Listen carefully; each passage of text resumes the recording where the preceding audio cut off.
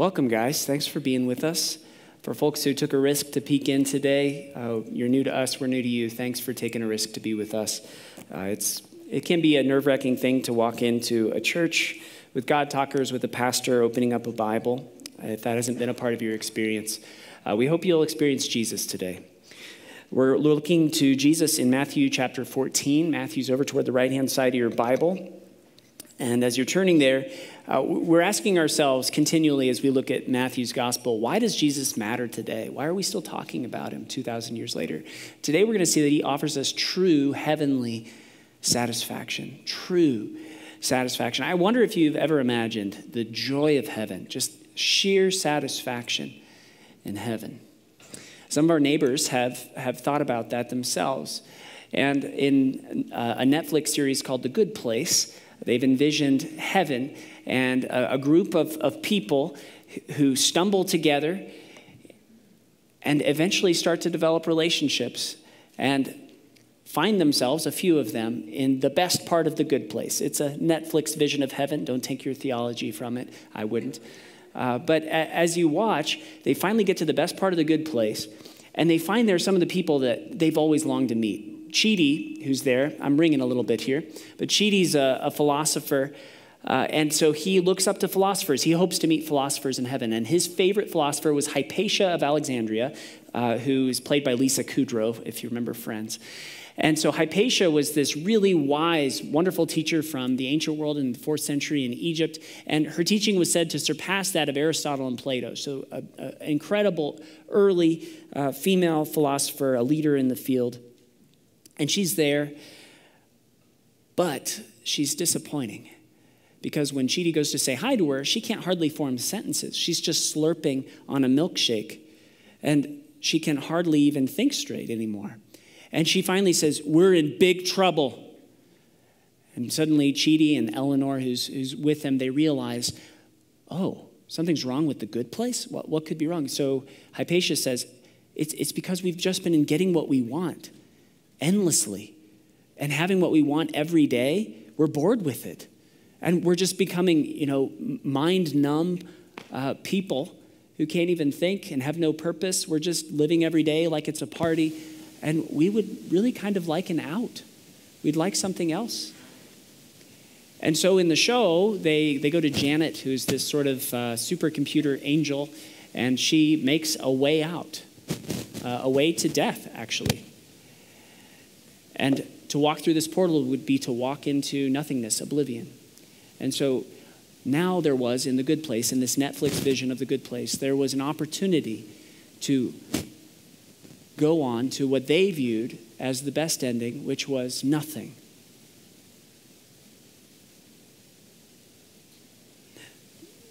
This is where many of our neighbors may be today. But I want you to note, in the good place, in Netflix's vision, there is no God. There's no God anywhere to be seen, not even mentioned. And so what they're doing is they're trying to imagine heaven, eternal satisfaction apart from him. Now, I can imagine, and I meant to give this earlier, but just as a warning, as we walk into the passage today, it's dealing with some of the desires of the heart, particularly desires related to sex, as we look at Herod and the kinds of things that he used his wealth and his power to get for himself, the things that he wanted. So we'll be talking about those things, but there are many neighbors who believe that they could find satisfaction in the things of this world, particularly satisfaction in the things that power and wealth and sex can give you. And when they hear about a God, particularly the God of the Bible, saying that he has a good plan, that he shows a good way with power. We see a servant way in Jesus. He shows a good way with wealth, sharing and giving for the glory of God, the good of our neighbor, the needs of our family, the enjoyment of God's creation. Many of our neighbors, when we think about the vision of heaven that the Bible presents, it's honestly a scary vision because eternal joy is with a God who says the things that they want in this life are not going to be in heaven. The things that they want will not be there. Their ways of using power, their ways of living their life, their desires for their sexuality will not be in heaven. And that's painful and offensive to imagine. And for them, it might seem better to have an eternity of becoming nothing. There's an irony to that, though, and we'll get there. But the Bible actually speaks to such a person, and it's going to be offensive. The Bible speaks to such a person in like Psalm 14, for example, verse 1. It's a song that God's people would sing. And their song went like this: "The fool says in his heart, there is no God." The fool says there is no God. Why? They're corrupt. They do abominable deeds. There's none who does good. It may sound like a harsh word to some of us, but think about this for a moment. Many of us think that we can be objective, and those who believe in God are just stuck in this sort of subjective belief that they want to be true. But the reality is that we all want things. The thing is, are those things good things? Are those things the sort of things that would satisfy us forever? Are they the sort of things like Herod that we're going to see would desire? Another thing to notice about Psalm 14, where it says the fool says in his heart there is no God, is this is a person who would be worshiping with the congregation of Israel, most likely. A person who decides after hearing God's word, he doesn't want anything to do with it because it keeps him from having what he wants, but he's still going to stay connected so he can maybe have a hope in heaven, hope of some sort of afterlife, but he's not going to have anything to do with the ways of this God. And that's actually Herod. Herod he's benefiting from being an Israelite. He's benefiting from having a relationship with Judaism so that he can quote some scripture at convenient moments so that the people will be satisfied that he can be their ruler. But honestly, for him, he hopes that there really isn't a God because he wants to live however he wants to live. He wants whatever benefits come from relating to this religion without actually tasting and seeing the central goodness of it. And this is when Jesus shows up on the scene, is in relation to Herod in this chapter. Chapter 14, verse 1, at that time, Herod the Tetrarch heard about the fame of Jesus. Now, Herod, he is the son of Herod the Great. He's the second Herod, who's a son of Herod the Great to be a king in Israel. Now, Herod the Great, when he hears about other folks who might get in his way, he doesn't care about what God's word says. He claims to be a Jewish person. He claims to hold to the scriptures of the Old Testament, which say, "Vengeance is mine, says the Lord, I will repay. Thou shalt not kill."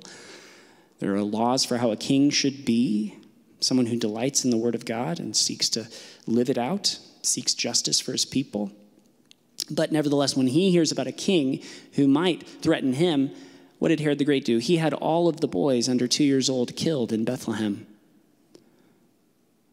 So you can imagine, what is Herod Antipas, his son, going to do? Well, Herod the Great's response was tempered because his eldest son, Archelaus, who we read briefly about in Matthew chapter 2, when he was king, he was so hard on the people and also cared so little for the ways of their people. He lived just in the ways of the Romans. He committed all sorts of sacrilege against the temple. And so the Jews actually went to Rome and said, "Can you just get rid of this guy? He's terrible. We can't serve this man. He's awful to us. He's not fit to be a king over us." And so Rome actually removed him because they just want peace. And so Antipas remembers what happens to his older brother. He wants to kill John, we're going to find out in the immediate context. But think about this. He's hearing about Jesus, and so this whole episode that we're going to hear about is going to foreshadow what's eventually going to be happening to Jesus. So verse 2, he said to his servants, "This is John the Baptist. He's been raised from the dead." That's why these miraculous powers are at work in him. Why does he have this superstition? It's because Herod, verse 3, had seized John and bound him and put him in prison for the sake of Herodias, his brother Philip's wife.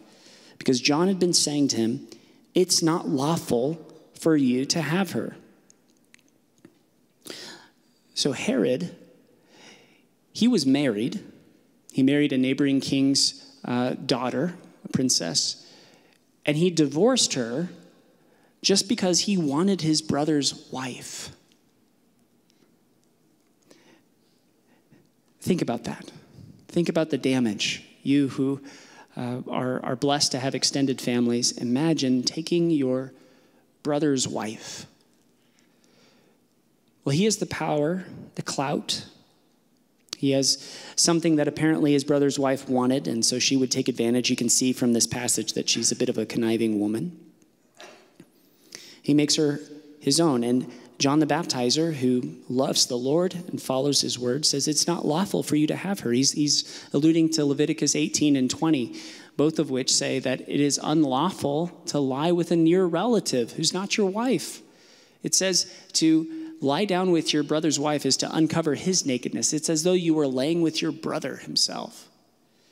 It's twisted. It's wrong. It's destructive. But Herod wanted what he wanted, and so he got what he wanted. But in this case, he wants to put this man to death for saying what he said. He wants to put John to death because he questioned him in his choice. But he feared the people, because remember what happened to his brother. They held John to be a prophet. So Jesus is coming into this world, this very real world where people want what they want apart from God, where there are fools like Herod who can act as though they pretend they love God, but ultimately they want what they want. And he even comes in the world of faltering people who think that they want what Herod has because they don't know what true joy is. Well, we're going to think about this as we look in this passage. There's going to be two feasts, two pictures of heavenly satisfaction, and we're going to just ask, which do you want? But I'm going to pray, and then we'll dive into verse 6. Father, thank you for your word. Lord, today we're going to tread on some soil that's very, very difficult. We're going to be in the neighborhood of the hearts of people. And so I pray that you would be tender with them. You'd help me to be as tender as I can while being as true to your word as I can. Just come, Holy Spirit, and minister to us the beauty of Jesus. He's the one we're looking to. Amen. Amen. Verse 6. So the first feast we see is the feast of Herod, this heavenly vision. This is what heaven would be to a lot of people. Think about this. This is like the party. If you're a teenager, you're here today. You know, some of you have been given pictures. Maybe you've watched enough movies. You know, I watched these kind of movies when I was growing up. I didn't always tell my parents about it, which wasn't wise, but I would watch movies I shouldn't watch, which show a party life that was like the heaven that you should want when you're a teenager. All of these things are available to you. If you sneak out and you get to go to this party that has all of the stuff, it's probably the kind of party that's going to get the police called on them, right? And you want to be there so you can be with those people. You can have that relational capital with those people. And something, who knows? The girl might be there. The guy might be there. And so you may want to dip your toe in that. And some of us may want to dip our toe in this kind of Herodian feast that we see before us today. We might want to get out of it what he's offering. And that's what he was there to do. The word give is repeated both in this passage and in the next with respect to the feeding of the 5,000 6 times. We're going to see it in verse 7, 8, 9, 11, and 19. So what do you get? What is given here?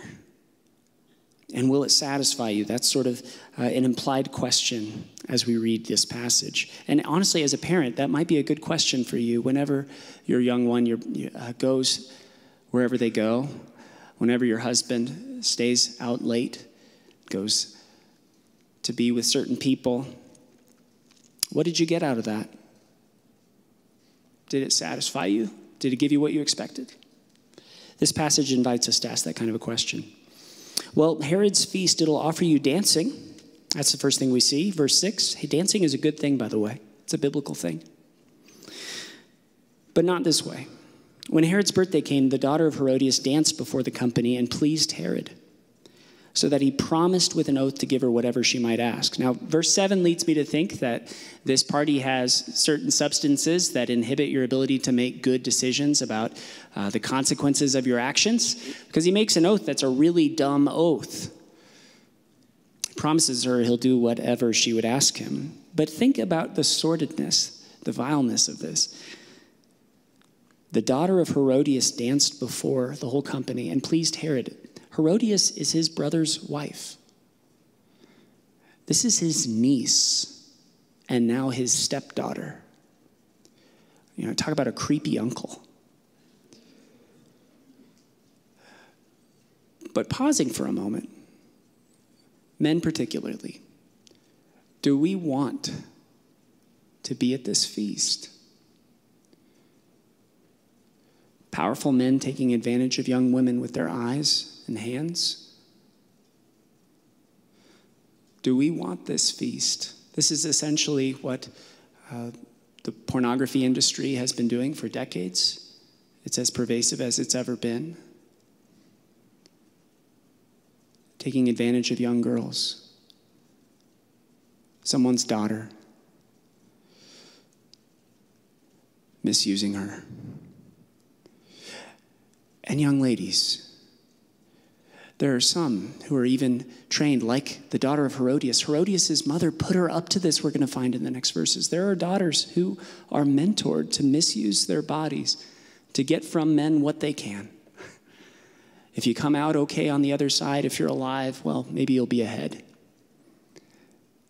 Maybe if you get in with the right people, you can use your body to get ahead. But what if there is a different kind of party? What if there's a better way to dance? What if there's at least one man in the world, just one in the universe, who would look upon you with dignity, would see you as a human being, would welcome you to himself, and would never take advantage of you for a moment? Sees you as a daughter of God, sees purpose for you. And then what if you remembered that there is a God? The fool says in his heart, there is no God, when he wants to take advantage of a young woman with his eyes or his hands. There is hope in Jesus for sinner and sinned against. Do you remember the woman caught in adultery? She had sinned. She had harmed by committing adultery. And all the religious people were lining up to stone her. And Jesus surprisingly stands between them and defends her. He says, let the one who's without sin cast the first stone. But then, when everybody goes away, he says, look, daughter, who is there to condemn you? And neither will I condemn you, but go and sin no more. Imagine there could be a deeper satisfaction. Imagine that heaven could be better than what's promised in the 45 minutes of adulterous sex with someone. Imagine heaven could be deeper and wider and truer. There's a better way to dance. There's a better way to feast. Well, Herod will give you a sort of dance. He'll give you gifts too. When his niece asked for what she asked for, prompted by her mother, she said, give me the head of John the Baptist here on a platter. Gory, awful, vile. I tried to find a good picture, and Googling this, it's intense, it's grotesque. In verse 9, the king was sorry, but because of his oaths and his guests, he commanded it to be given. Now, I imagine this sort of like a sorry, not sorry sort of situation. He had just said he wanted to kill John. John had told him, what you're doing is wrong. He was angered to the point of wanting to kill him. The only thing that held him back was his fear of the crowds. But now he has his opportunity. So he's a little bit sorry. Maybe there's a tiny bit of conscience left within him. But because of his oaths that he made to this young woman, and because of the guests, he can't show his guests a weak side. He has to prove to them how strong he is. He commands that it should be given. He sent and had John beheaded in the prison. His head was brought on a platter, given to the girl, and she brought it to her mother. So there are gifts given. There's the gift of vengeance and violence. And it works out if you hate the same people.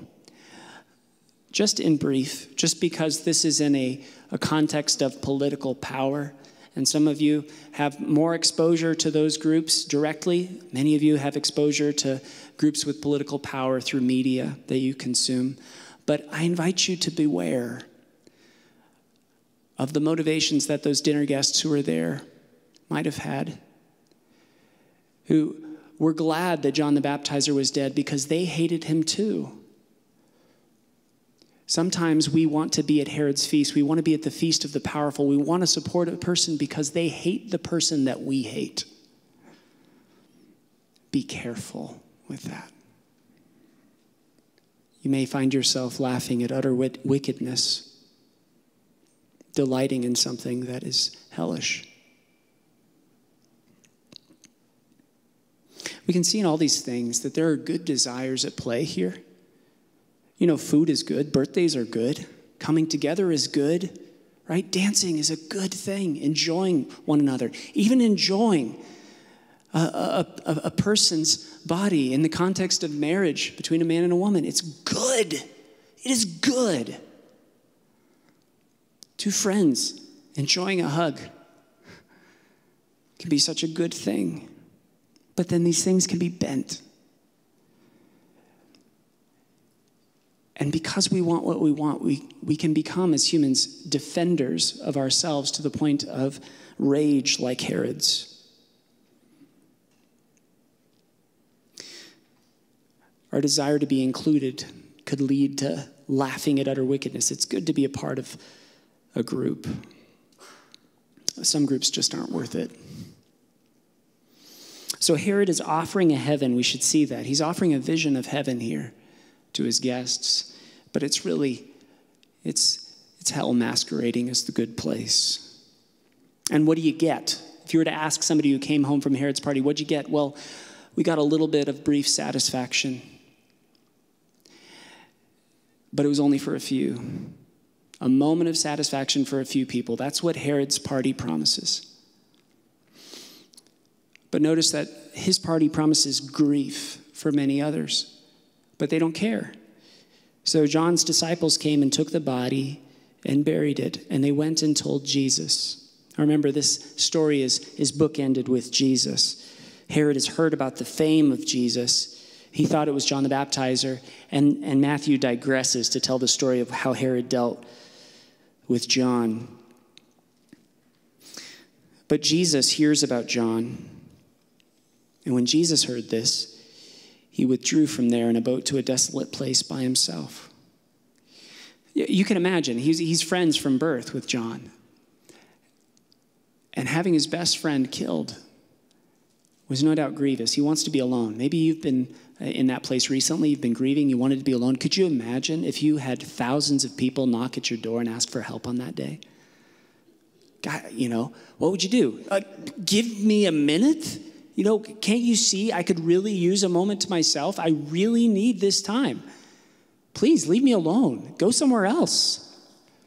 But that's not Jesus. Do you see him here? The crowds come to him. And he offers them what they need. He offers them true satisfaction. So what happens at Jesus' feast that we're going to see in the ensuing verses? We see a different relationship to crowds. That's the first thing. Remember Herod? He was afraid of the crowd. How did Jesus feel toward the crowd, even on that day of grief? When the crowds heard it, they followed him on foot from the towns, and when he went ashore, he saw a great crowd, and he had compassion on them, and he healed their sick. He felt from his guts a deep well of mercy and compassion. He would bless them. This host wasn't concerned with his own reputation, but with blessing people who came to him, even on his own worst day. And then it was evening. So imagine a whole day of people coming to you, because there are thousands of people with needs. He's worn out. The disciples have not prepared for a feast. This was a bring your own lunch kind of deal. But then, at the end of the night, they tell Jesus to send people away. It's a desolate place. They need to go and get some food. And Jesus says in verse 16, they need not go away. You give them something to eat. Here we see another thing that's different about Jesus' feast. Not only does he welcome the crowds, this is a non-exclusive party. Everyone's welcome to come and receive his compassion. Not only that, but we see that at his party, the guests have a different relationship to the hosts. Those who had been invited to follow Jesus, the disciples, they weren't like those at Herod's party. At Herod's party, they were consumers. They came and they ate great steak, probably. They drank wine, the best of wine. They enjoyed this illicit dancing together. They laughed at whatever Herod said to make him feel good about himself. But at Jesus' feast, the disciples serve. You give them something to eat. Jesus has a different way. Heaven is different than the vision that we have here in Herod's feast.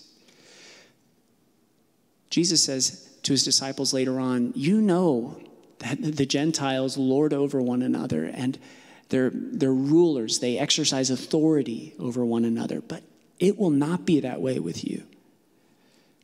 Rather, the one who would be greatest among you must become last. The first must become last. And in fact, if you would be greatest, you must become slave of all.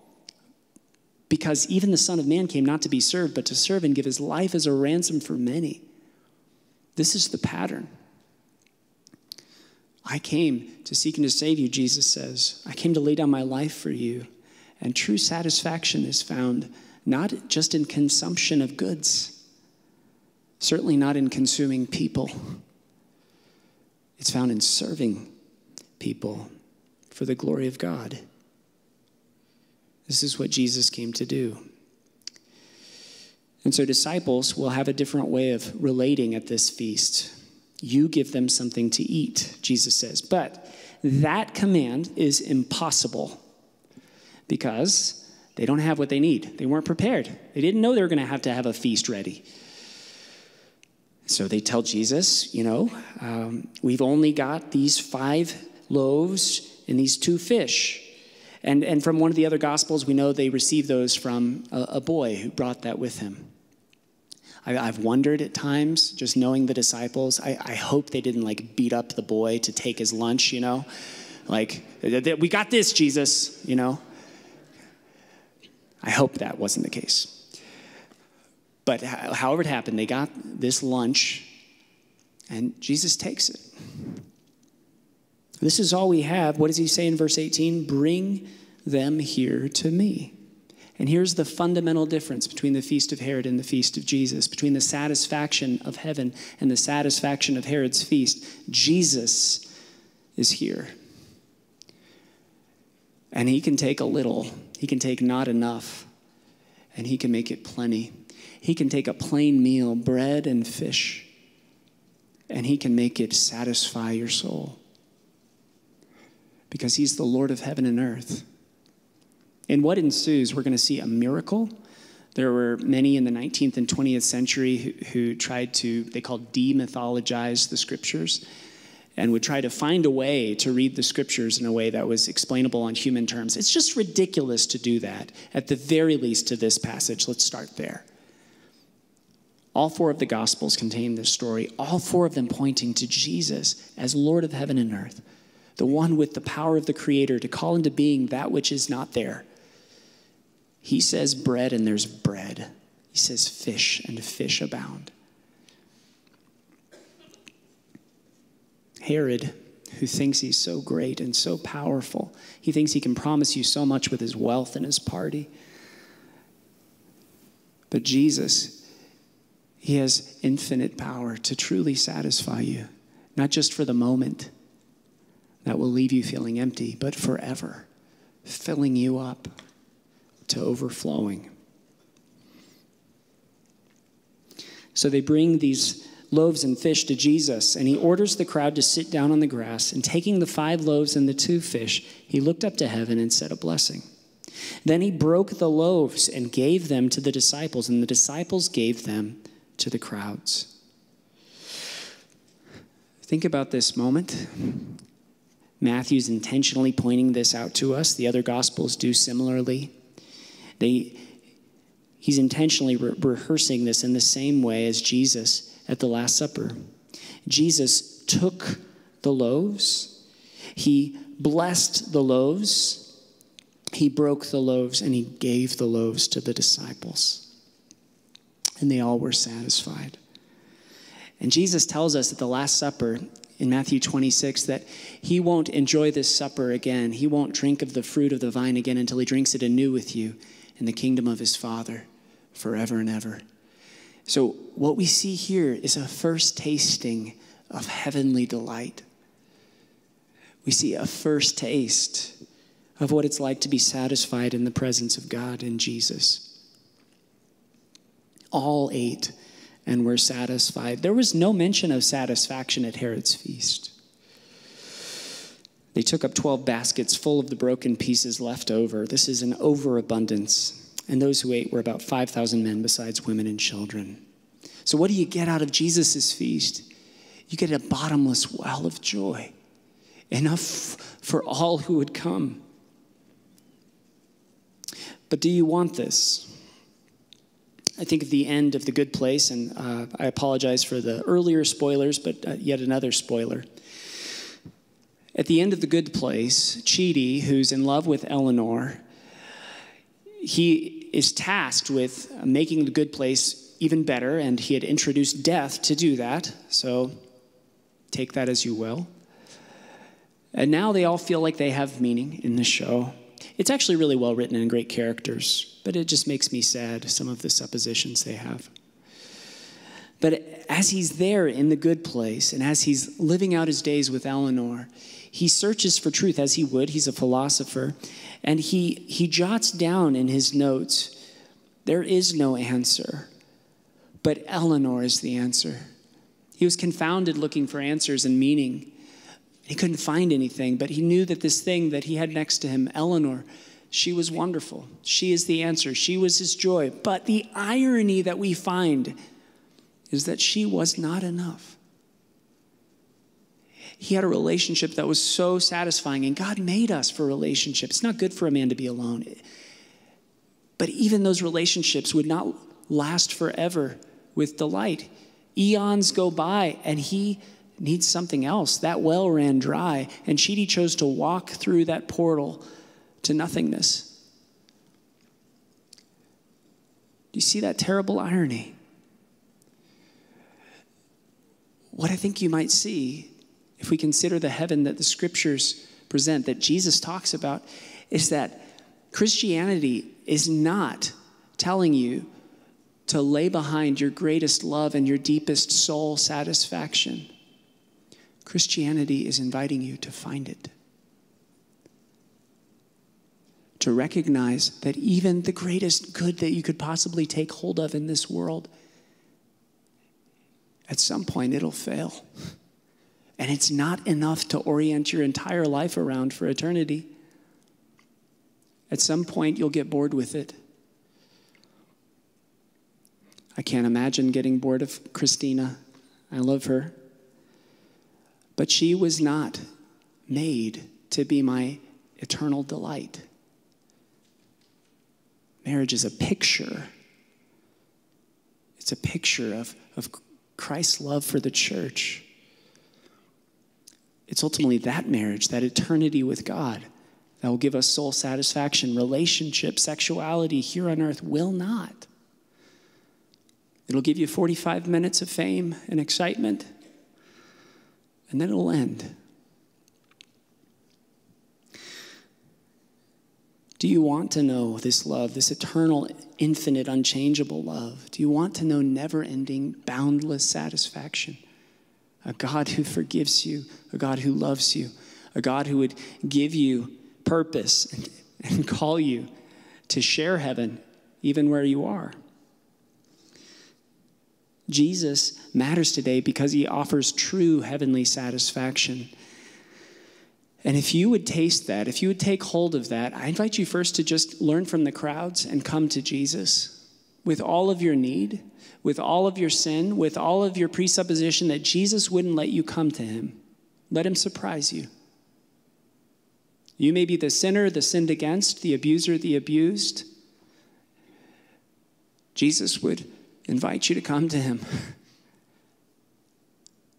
And he would say, go and sin no more. But neither do I condemn you. He came to die for such as you. This is offensive to our world. But it's heaven on earth. You can receive his compassion. You could receive his healing now and in eternity. A community where people aren't just like the guests at Herod's party, trying to consume one another, trying to get to the top, but a community where we're learning in Jesus to lay our lives down for one another. We don't care about status, being seen, being better, being more. Jesus must become more. I must become less. And there is joy. Secondly, if you would taste this satisfaction, this heavenly satisfaction, we learn in Jesus that we're called to serve, and very specifically, hospitality. God is showing hospitality through Jesus to the world in this moment. He's offering food, simple goodness in food. Many of us love this. Many of us had parents who passed this down to us. We've learned hospitality. Some of us haven't learned to open our home, our apartment, the place we live.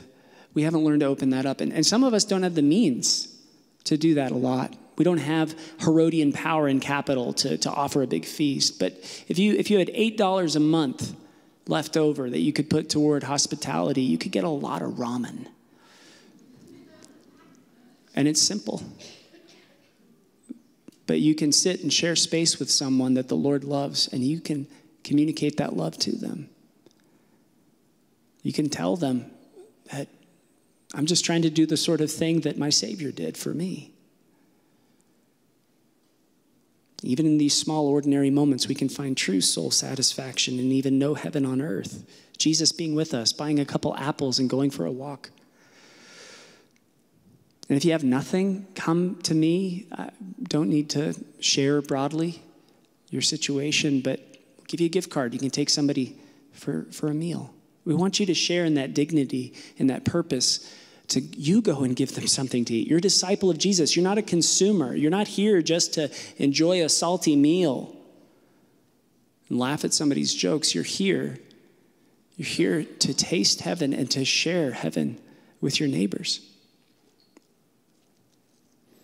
And so I hope you'll taste and see. I hope you'll see Jesus is a better way than this world, that he actually offers true soul delight that will never end. If you'd risk it, I hope you'd look to him because he matters today. He would offer you true heavenly satisfaction. Father, thank you for this hope, this purpose. I hope that you'll help us to take hold of it, Lord. I hope you'll help us to hear our neighbors who are troubled with what we believe about heaven. But help us to offer all of your goodness in return. Good food, true truth, offered with grace. Lord, thank you that you extended this grace to us. We don't deserve it. Let us never forget that. In Jesus' name, amen.